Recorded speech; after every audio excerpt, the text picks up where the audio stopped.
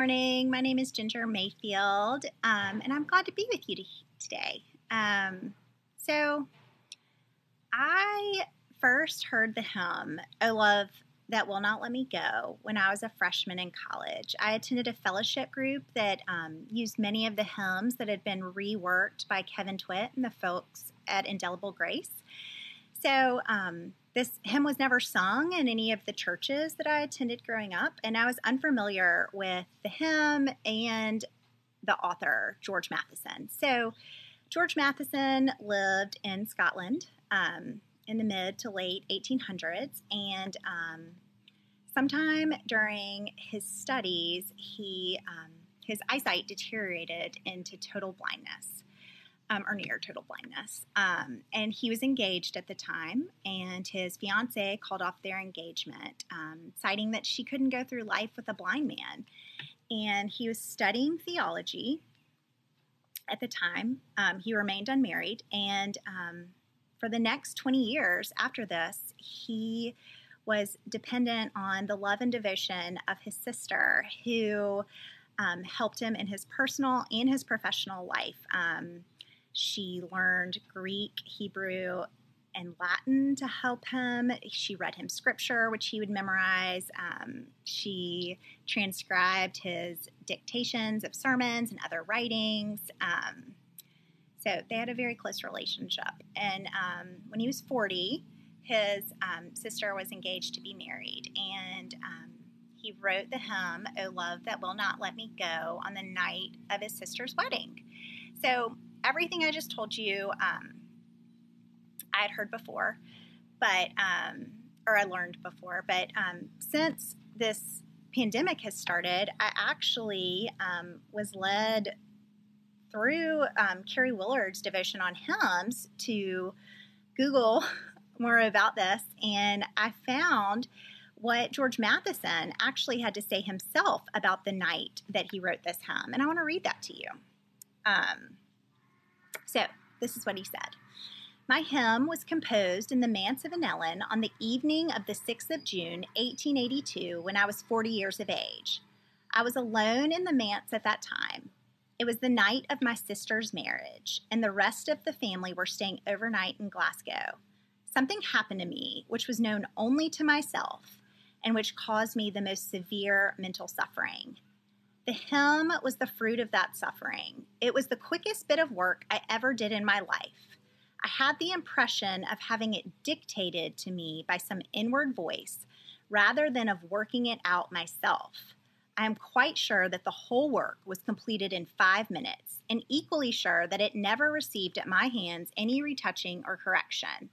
I have no natural gift of rhythm. All the other verses I've ever written are manufactured articles.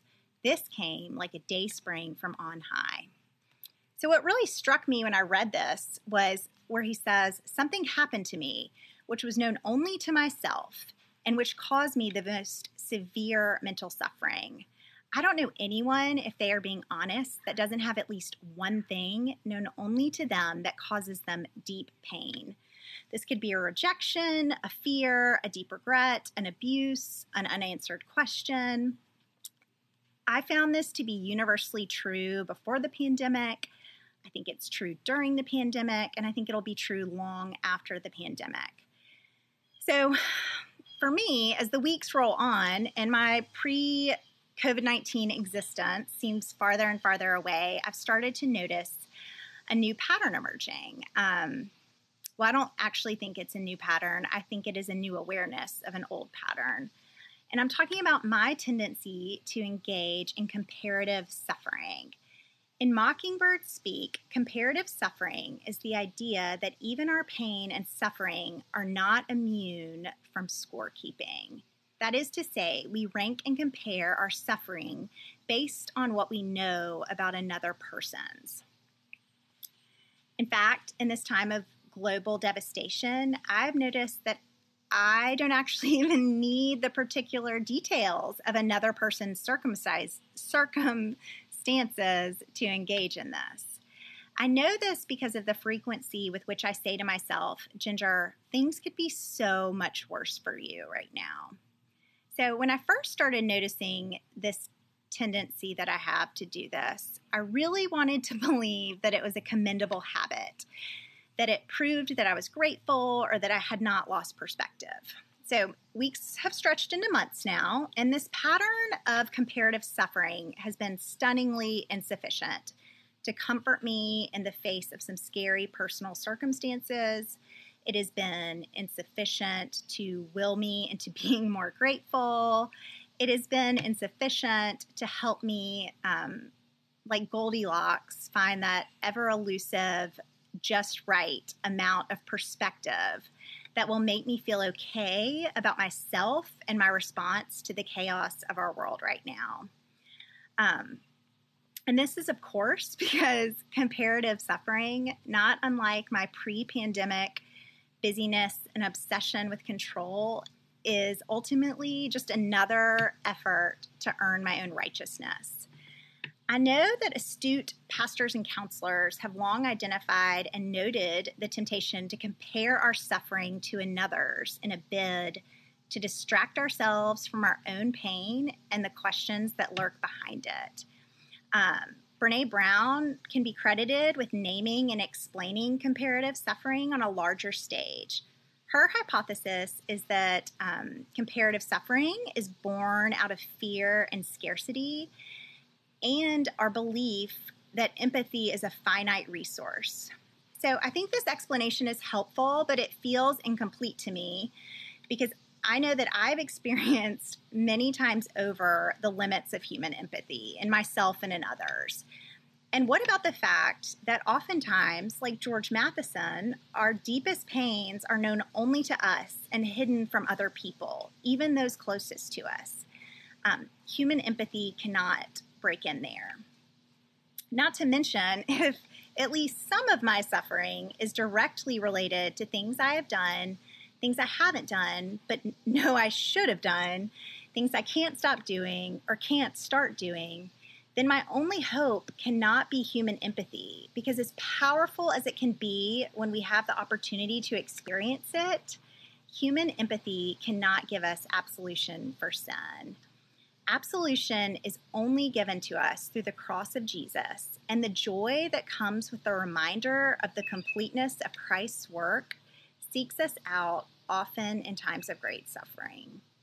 We read this in George Matheson's account of that night of June in 1882 and in the lyrics of his hymn. So here's what he writes in the third verse of the hymn. O joy that seekest me through pain, I cannot close my heart to thee.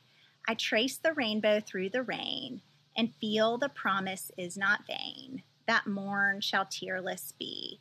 So these words refer to Genesis 9, where God tells Noah, this is the sign of the covenant between me and you and every living creature that is with you for all future generations. I have set my bow in the cloud, and it shall be a sign of the covenant between me and the earth.